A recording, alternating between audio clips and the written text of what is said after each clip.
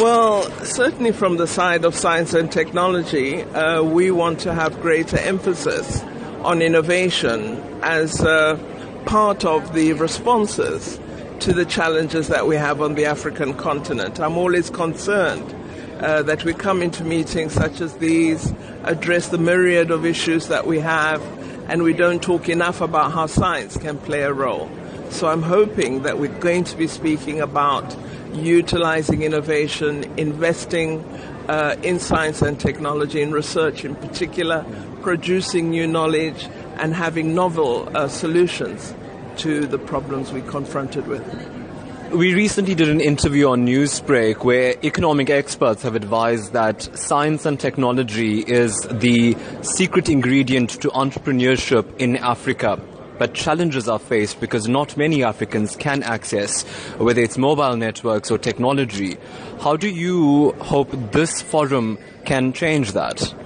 Well, many people on the continent do have access to mobile technology, but I don't think we're using it as a development tool. Not all have access to smartphones, but millions have access to mobile technology. So we need to be more creative about how we use mobile technology.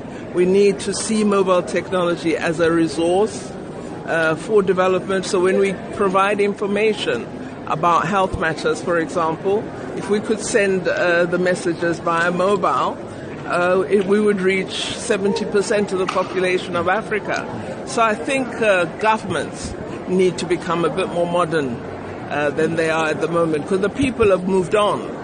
The people are using technology. You know, walk around, everybody is online in one way or another.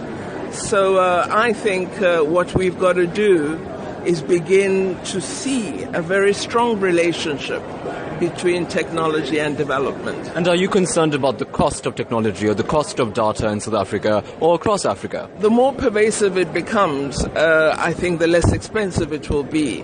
And if we conceive of it as a response to economic opportunity and to development, the cost should come down.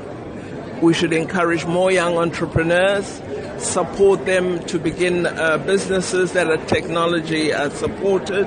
In that way, then the costs come down, because, you know, just the basics of supply and demand, the greater the use, the less the cost.